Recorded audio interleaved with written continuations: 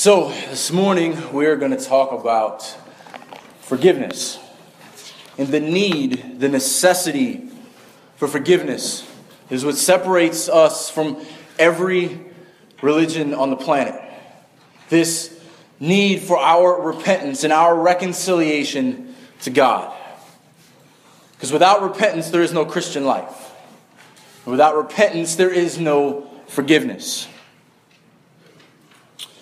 Because with a recognition of sin, a need for repentance and forgiveness, there's ultimately reconciliation with God. Why? Why is that so necessary? Why do we talk about forgiveness and repentance and grace?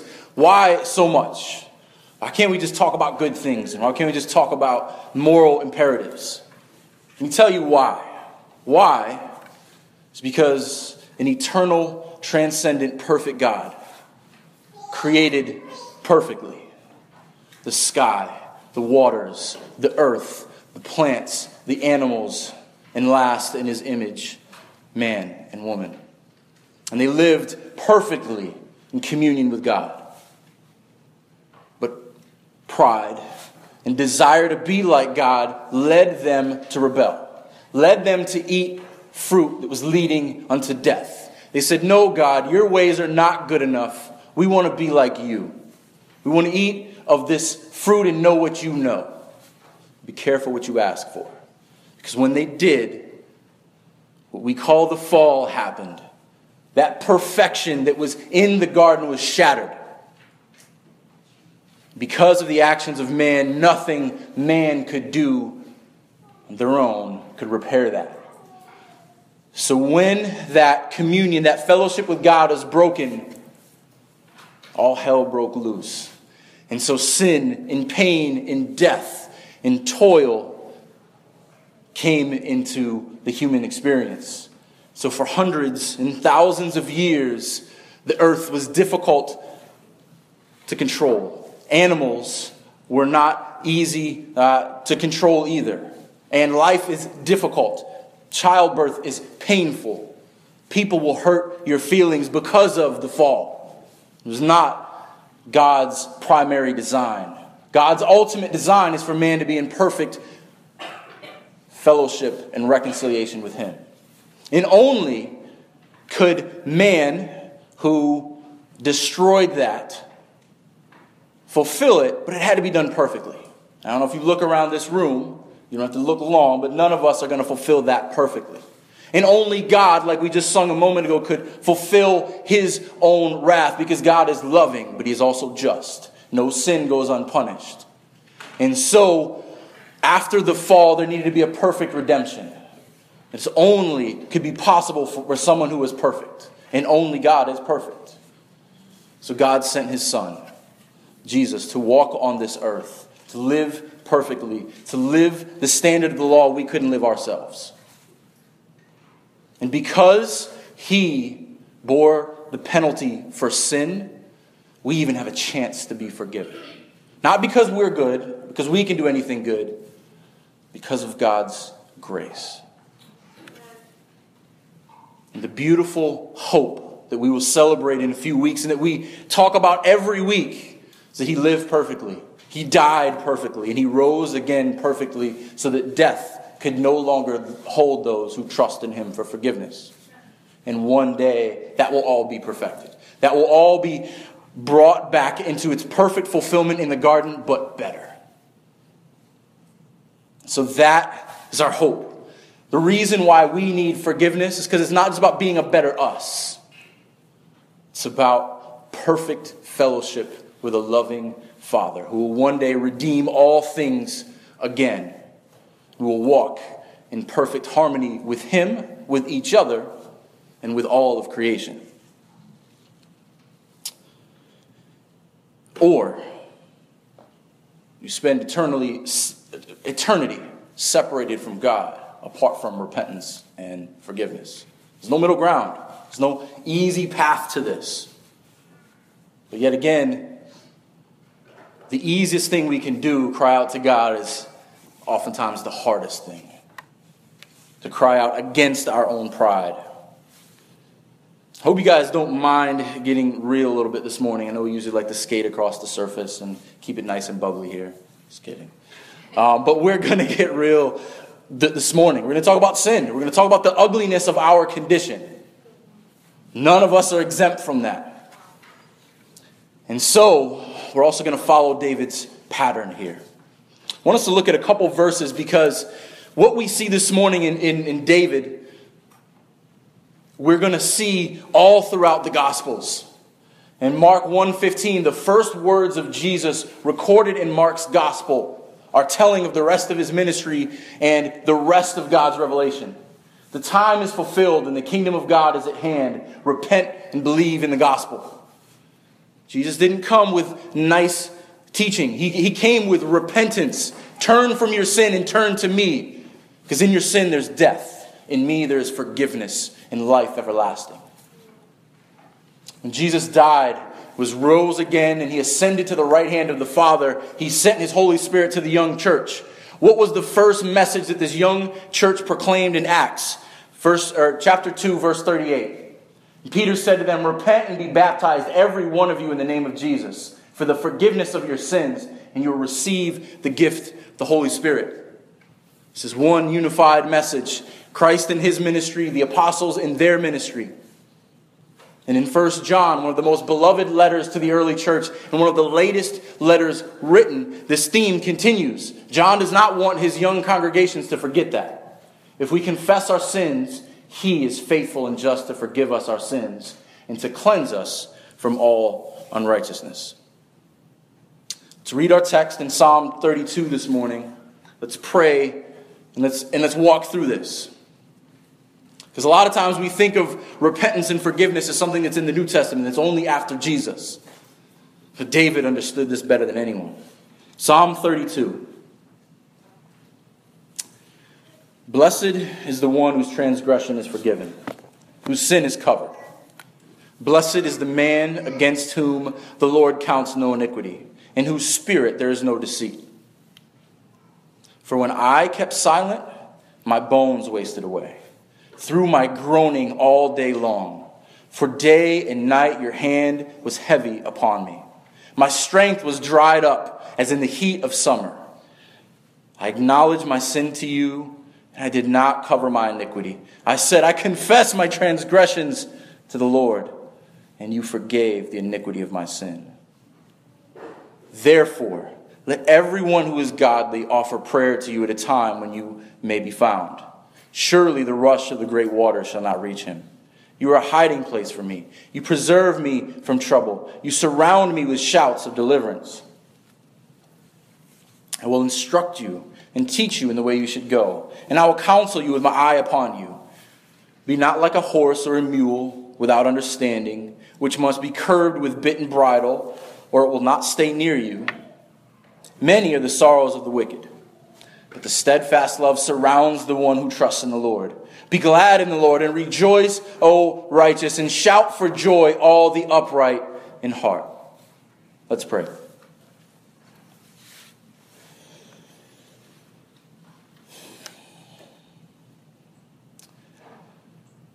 Heavenly Father, we love to proclaim your goodness and your mercy and your love for us, which are everlasting to everlasting.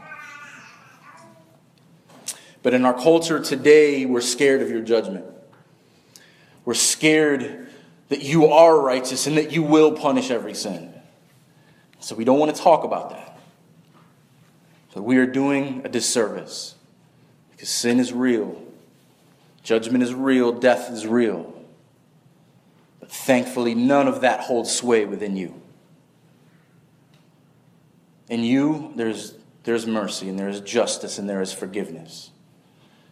And for those who are forgiven, there is peace that passes all understanding. There is peace that makes no sense otherwise, other than by your grace.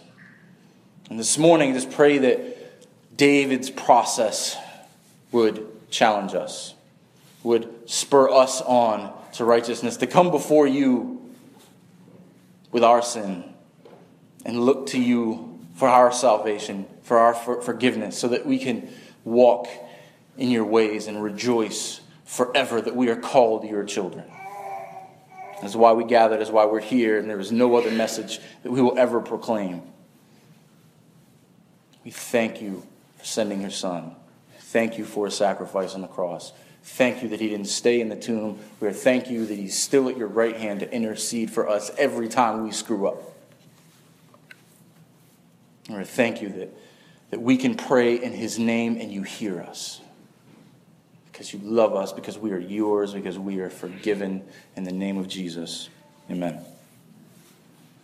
So each week, I've chosen a different kind of psalm. We've gone through Psalms of Lament. We've gone through Psalms of Wisdom, of Confidence. This is what's called a penitent psalm. Because at the climax is David's confession. He is penitent before God. But like many psalms, it includes elements of wisdom and thankfulness. And we'll address those as well. Now, historically, this psalm was read to begin the Lenten season. But to believers, this is applicable all year round. And just kind of a side note, I don't think there's anything inherently wrong with Lent. We don't celebrate it specifically. But for us, if we're true to the gospel, if there is something in your life that is between you and God, you don't need Lent for that. You should fast from that anytime that happens. We should remember the cross not just for 40 days before Easter, but every Sunday and every day all year round. So for us, the process of Lent, foregoing something to grow closer to God, is a daily practice, not a yearly practice. Just so you know. Psalm 32. This was St. Augustine's favorite psalm. I love what he says about this. He says that the beginning of knowledge is to know oneself as a sinner. For we recognize who we are, that we are sinners, that we are imperfect, there is no knowledge beyond that. So before we get into the psalm, I want you to see the structure a little bit very quickly so you see where David's going here, because sometimes it seems like he jumps around a little bit. And then we're going to walk through it. Verses 1 and 2 are the purpose of the psalm. This is his proclamation, his beatitude. Blessed are the forgiven. So that just sets the foundation. And after that, he begins his process. Because notice it's general in verse 1 and 2. But in verse 3, it says, for when I kept silent. Here's the problem. David introduces the problem. And then verse 5, the process transitions into this turning. For I acknowledge my sin. When he acknowledges his sin, there's provision by God. And we see that in different aspects in verses 6 through 9. And then the product of all that is the celebration in verses 10 and 11. So hopefully it makes sense. This is what we're going to walk through now. But just so you get a sense, this is not David skipping around here. There's an intentionality in beginning with praise and ending with praise and walking us through his process in the middle. Also, I want you to see there's a pattern of threes in here. We're going to look at some of them. 3 descriptions of sin, 3 descriptions of forgiveness, 3 descriptions of anguish, 3 descriptions of celebration. This is intentionality. Now, if we learn anything from our James study, the words that are repeated, the themes that are repeated are for emphasis. And so in the Hebrew way of writing, when you said something twice, it means, listen, this is important. Jesus says, truly, truly, I say to you, it's important. When you say something 3 times, it's ultimate. Because when they sing around the throne room of God, they don't say holy, holy. They say holy, holy, holy. There's this ultimate trinity of worship. And when you say something 3 times, it means pay attention. Because this is not up for debate. And also, hopefully, in our James study, it's helpful us to figure out how we define our words. Because a lot of these words like transgression and sin and iniquity, we think we know what they mean.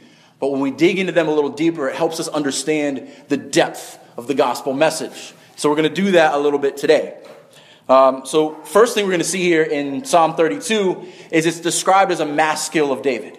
Well, English readers have no idea what that means. But it's a word that, as far as we understand, it means instruction. So there's instruction in this. David's saying, I want you to learn something. This isn't just me before God. This is for you as well. So that sets the foundation for all this. But verse 1 begins with a beatitude. Blessed is the one whose transgression is forgiven, whose sin is covered. Blessed is the man against whom the Lord counts no iniquity, and whose spirit there is no deceit. You notice any threes in there? There's three of two different things. First, we're going to look at the three aspects of sin, of wickedness, of the fall that we mentioned earlier. What are they? Blessed is the one whose transgression is forgiven, whose sin is covered. The Lord, and whom the Lord counts no iniquity. Transgression, sin, and iniquity. Transgression means to rebel, it means to depart. It's a departure from God himself. I transgress against you. David, in Psalm 51, we read this earlier, against you and you alone have I sinned. Transgression is us rebelling against God. Sin continues the problem. Sin, we've heard, is falling short, missing the mark. It's an archery term. But a lot of times we think, oh, sin's not that bad because the bullseye is right in the middle. And if I miss the mark, it's not as bad as if I hit the middle. No, missing the mark is like trying to hit a pin-sized bullseye from 5,000 yards away with a simple bow and arrow. You're going to miss every time. It's not possible. This is not a simple straying from the center. This is not even getting close to the target. This is missing the mark of God's perfect standard. God's perfect. This is not horseshoes. You can't get close to the pin. His law is a perfect standard. Without Christ, as we'll see in a moment, everyone misses the mark. Then we have iniquity. This is kind of the overarching category for all of this. It is moral perversion. It encompasses both transgression and sin. It's rebellion against God and failure individually. It's all encompassing to say that we are corrupted ourselves. Our iniquity. I mean, this is the problem. This is the big problem. So you can see why David begins with, blessed is the one who these things no longer apply to. And then he answers with three positives to the three negatives. The three positives: blessed are the ones whose transgression is forgiven, whose sin is covered, and who the Lord does not count his iniquity. Forgiven. This word means to be lifted up. And this encompasses the other three. The burdens of sin, the weight of sin, the condemnation of sin is literally lifted off. When we talked about Pilgrim's Progress, this word forgiven is depicted with Christian carrying this big backpack full of heavy burdens that when he walks on the narrow way, he can drop behind him. And now this weight has been lifted. So not only is the weight lifted, but the condemnation for sin is covered. This is the same word we use for atonement. It's concealed. It's having a regretted action concealed so it is no longer visible. That's why we use the atonement language in the blood of Jesus. It covers sin. So it is no longer visible. And then not counted. This is a legal term that our account is no longer negative. It is not counted against us. We do not have sins on our slate. So David is saying, blessed is the one who all these things apply to him. The three bad that come along with the fall, but the three good that come along with forgiveness, that come from a Savior. Remember about repetition. So this is a full range of implication. All the sins of all your life, everything that you could possibly do wrong, you need them covered. You need them forgiven. You need them not counted against you.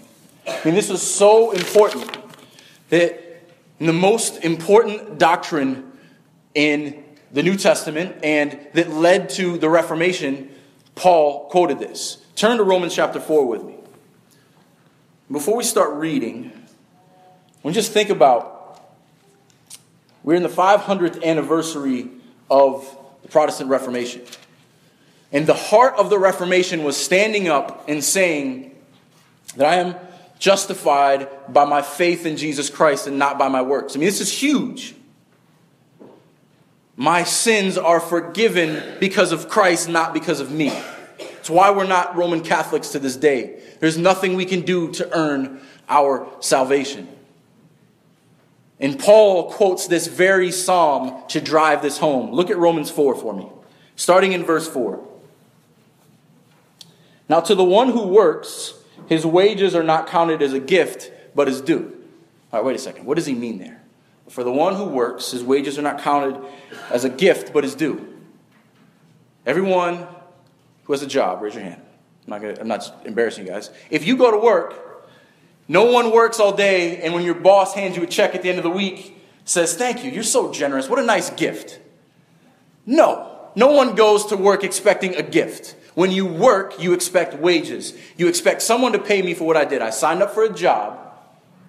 I want to receive what is due to me for the work that I've done. If not, I'm out of here. Because if you worked all week and your boss said, "Hey, here's a cookie. What a nice gift. Come see you next week." You're going to be like, I will never see you. So Paul's saying, if you work, you're expecting something in return. And salvation is not of works. Because if I did it, I'd expect my reward because of what I've done. But Paul gives us a different picture in verse 5. And to the one who does not work but believes in him who justifies the ungodly, his faith is counted as righteousness. So salvation is not of works, it is of belief, it is of faith. It is a work of God, not a work of man. Because if we work for it, we can also screw it up. That'll be good news to come later. Let's keep reading. Just as David also speaks of the blessing of the one to whom God counts righteousness apart from works. Quoting Psalm 32. Blessed are the lawless deeds, blessed are those whose lawless deeds are forgiven, whose sins are covered. Blessed is the man in whom the Lord will not count his sin. So Paul's saying, he's quoting David here. A lot of people like to say, and there's this a popular scholarly movement to say, Paul made all this stuff up. Paul created Christian theology. Paul created justification by faith. Jesus never taught this. David taught this. Hundreds of years before Christ, David understood that I need forgiveness. And we'll see in a moment, it's not coming from David.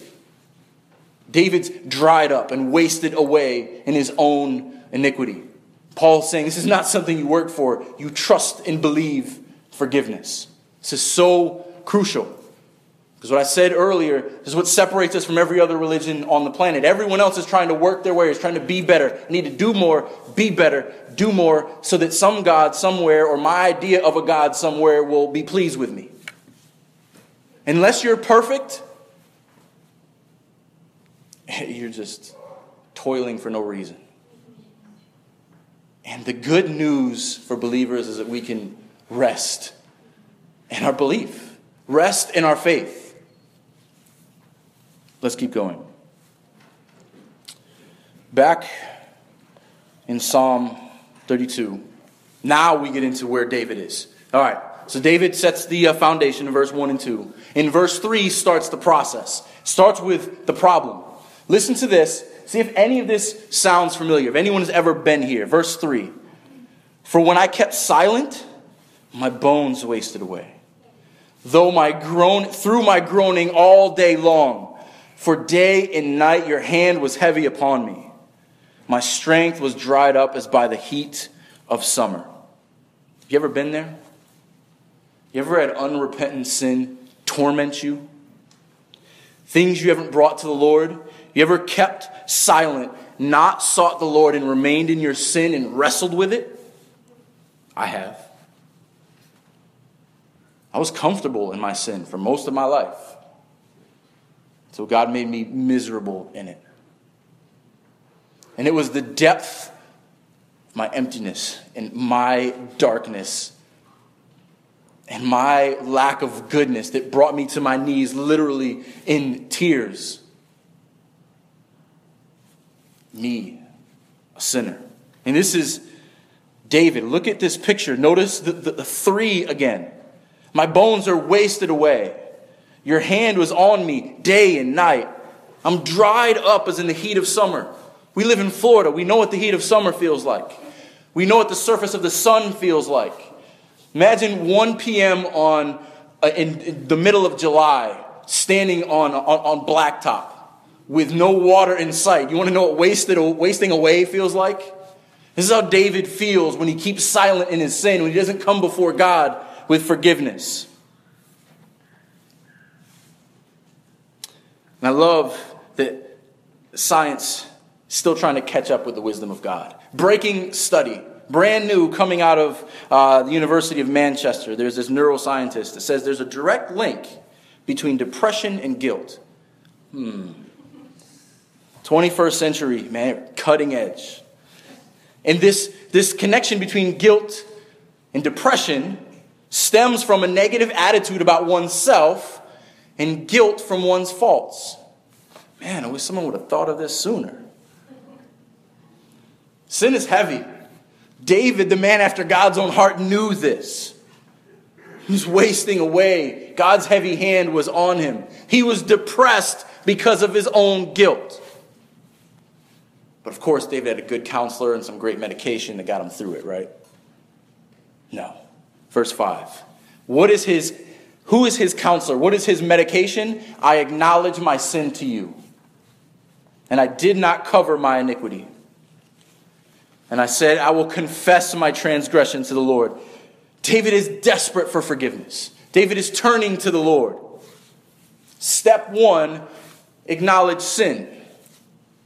That's why AA is so successful. It's rooted in biblical principles. Step 1, recognize there is a problem. Because if there is no sin, there is no problem, there is no solution.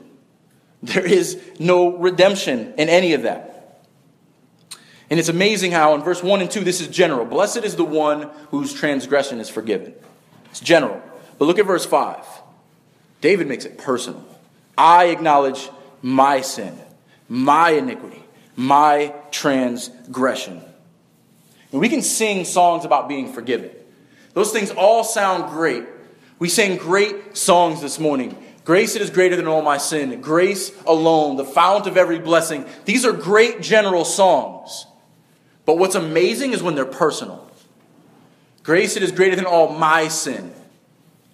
Grace alone applied to my iniquities. The man of sorrow died for my transgressions. Can you declare that? When you sing those songs, do you see your sin, your transgression forgiven? Or are they just nice tunes about some guy 2,000 years ago hanging on a cross? That's when the Christian life gets real, is when you see your sins on the cross and you see your iniquities forgiven. Because when David confesses before the Lord, the weight is lifted, and he said, you forgave the iniquity of my sin. Isn't it amazing how that works? That old saying that confession is good for the soul? Yes, it is. Not to a priest, to your heavenly Father who forgives. Immediately, David is turned to this forgiveness, and his weight is lifted, and it is never brought up again in this psalm. People ask, is our culture getting worse? Does it seem like sin is more rampant? Does it seem like things are worse than they were 10 years ago? You know what the problem is here? Skip step 1. There is no acknowledgement of sin anymore. Even within the church, we're scared to talk about difficult things. We want everyone to be comfortable. We don't want them to go away. We don't ever want them to be uncomfortable in their sin. People are more concerned with standing with the world than they are with standing with the Word. And in our church, we will always stand with the Word and not the world. Because there is no forgiveness in the world.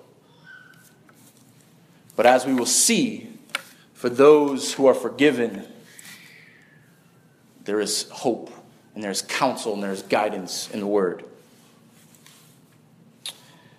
And oh yeah, we talked about depression earlier. Want to know what the cure is for Christian depression? Pay attention. What is the cure to depression? Is it more counseling sessions? Is it more feel-good, pats on the back, more medication? If you recognize and confess your sins and believe that he can forgive them, you are eternally forgiven by the Son of God. No counseling needed. The weight of guilt and depression and hurt is based on what we do. Where we fail, we will fail. But where he succeeds, he succeeded once and for all. There's relief. There's forgiveness. There's a sigh. I am forgiven. And there is nothing I can do to screw that up or change that. Amen? Therefore, David says in verse 6, learn from me. Let everyone who is godly offer prayer to you at a time when you may be found. Everyone who is godly. I mean, these are faithful people connected to a faithful God. Godly people pray. David's saying, learn from me. I hid and I was miserable. Pray to God. Confess your sins. Trust me, it's a lot better.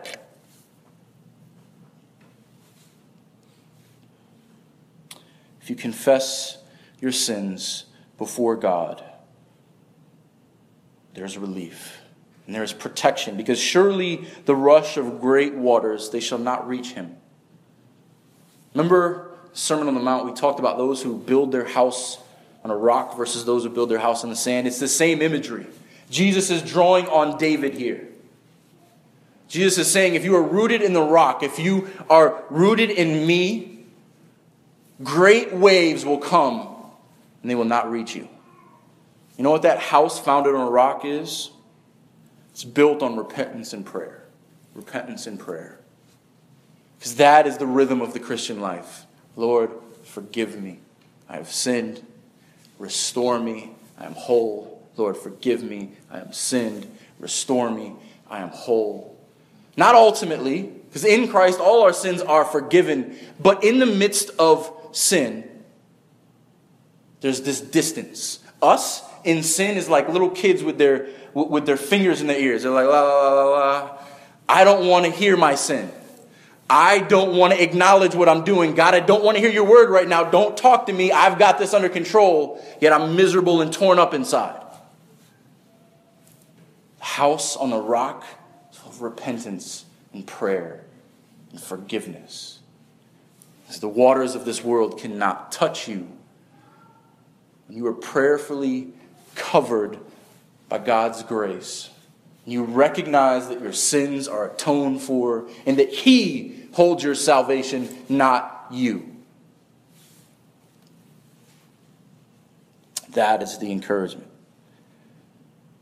Because in that is a hiding place. Verse 7, you are a hiding place for me.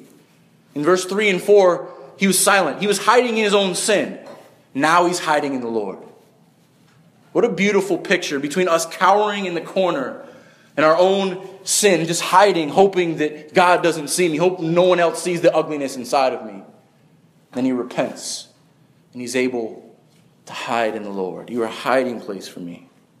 You preserve me from trouble. You surround me with shouts of deliverance. We use Psalm 96:2 often. It's so rich. But this is what shouts of deliverance sound like. Praise the Lord. Bless his name. Tell of his salvation from day to day. That is evangelistic. But it is an encouragement for brothers and sisters in Christ. Tell of his salvation from day to day. Are you discouraged?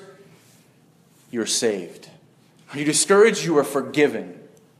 Are you discouraged? Christ paid it all. Stop trying to pay for your own sins. Those are the shouts of deliverance that David hears. He is preserved. He is hidden.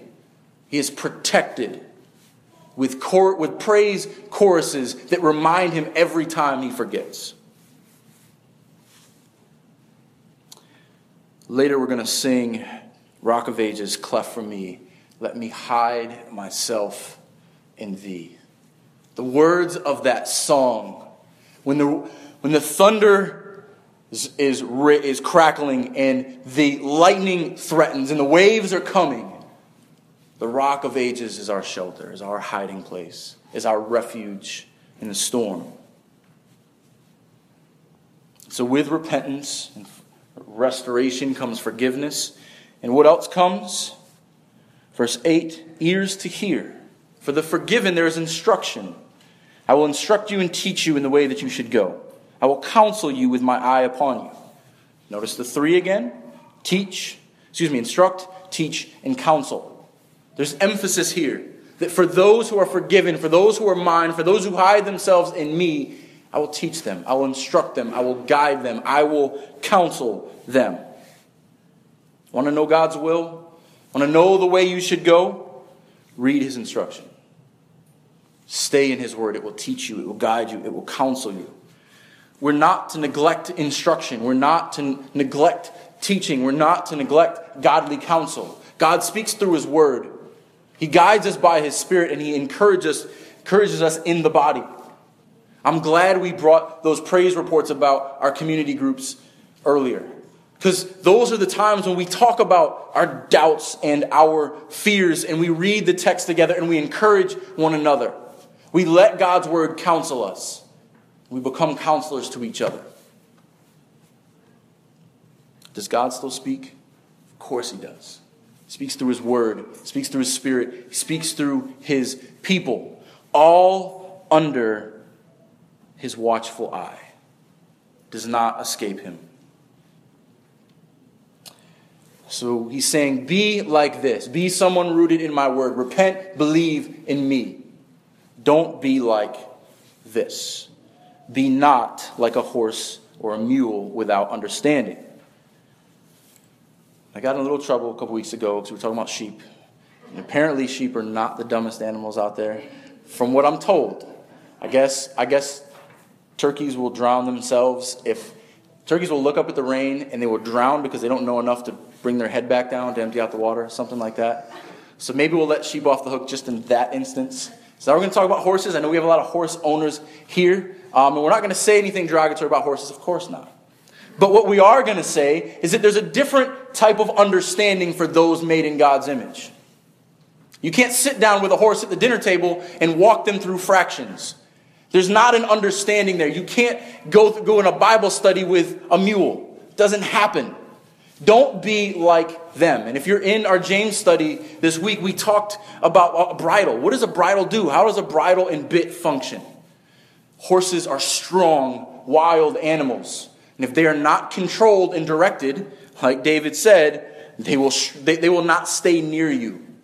Let us not be like that, where our tongues, as James tells us, can get us into trouble if we don't bridle them.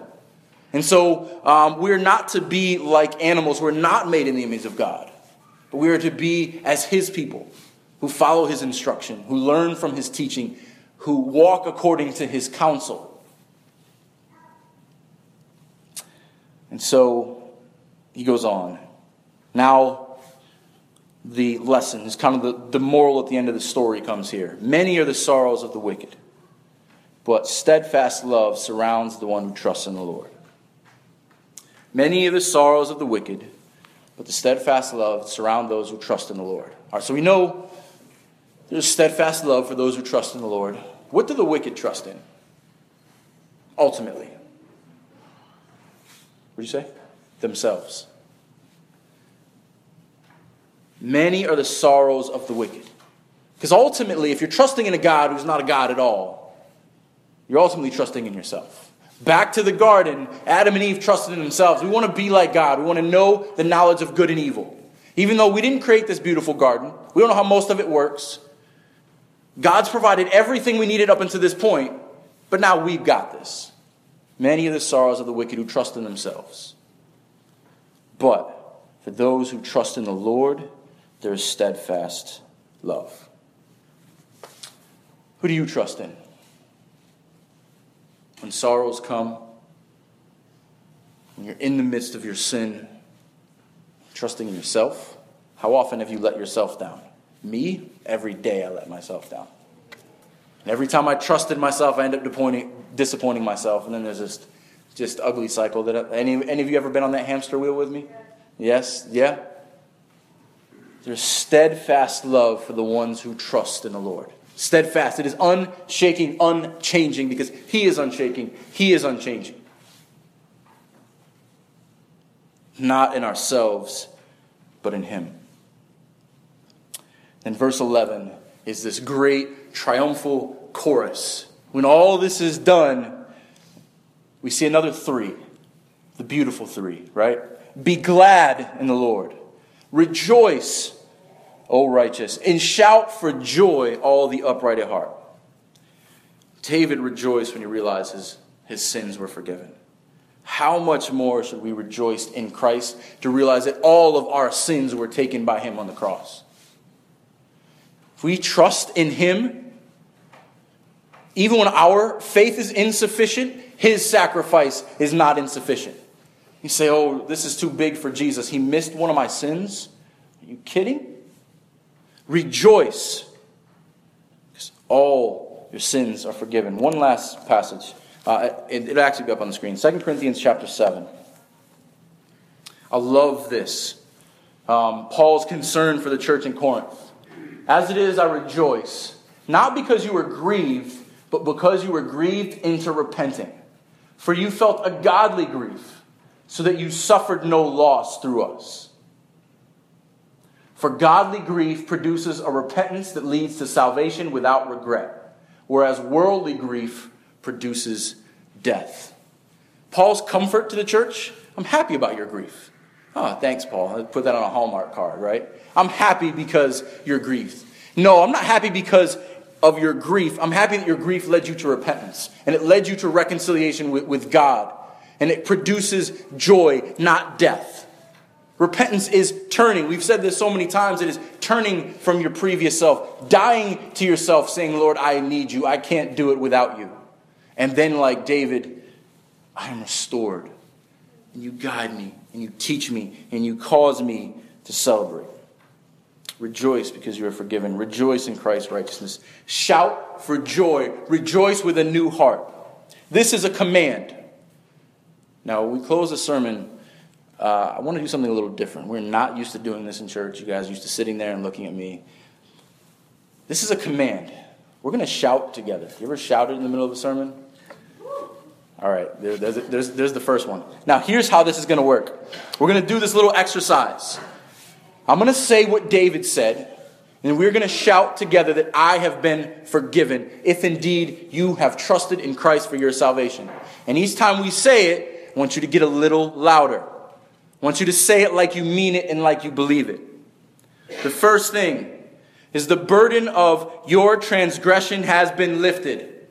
I have been forgiven. That was pitiful. One more time. The burden of your transgressions has been lifted. I have been forgiven. There you go. The wrath of God against your sin has been covered by Christ.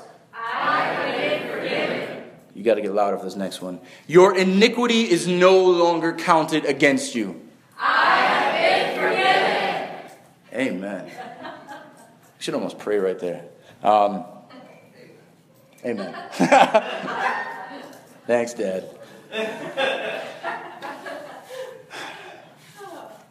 Quickly, this life has up and downs. We will sin. Every one of us in here will sin before we leave this room today. Most of you will sin before you get up. It's true. I just sinned right there. I was prideful. Sorry. But there is forgiveness and reconciliation in Christ. Not just for our sins for eternity, which is a beautiful thing, that eternally our sins are paid for and hidden in Christ, but daily we can come before Him. We can pour out our heart to Him. We can cry out to Him. He will cover our iniquities.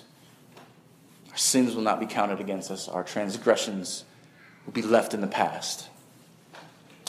Praise be to our God, we are forgiven in Christ.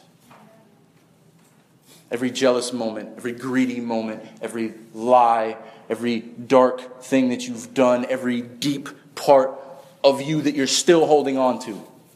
Confess your sin before the Lord. Be reconciled to Him. He will guide you. He will strengthen you because he is good. His mercy endures forever. Let's pray.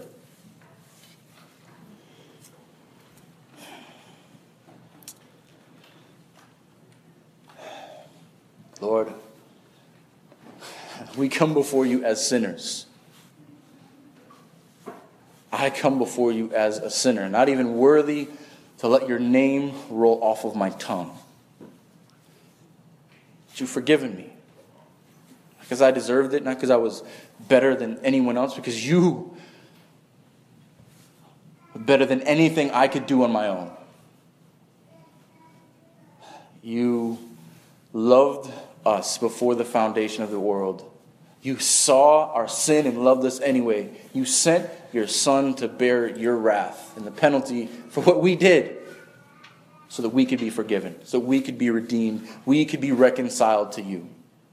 Thank you, Lord, for your forgiveness. Thank you for your righteousness. Thank you that if our faith and our trust is in you, it is unshakable, it is unchanging because it is rooted in you and not in our faith. Lord, let us never stray away from this central message of the gospel, that our sins are covered in you, that those who repent and believe are adopted and covered and protected forever. And we will one day rejoice with you in your kingdom where there will be no more pain, no more sorrow, no more death, no more depression, no more disappointment, because it is held together by you perfectly, and our sin is banished as far as the east is from the west. Just pray that as we sing this closing song, that it would take root. That we would walk out of this room rooted in the rock of ages. Let's pray in Jesus' name. Amen.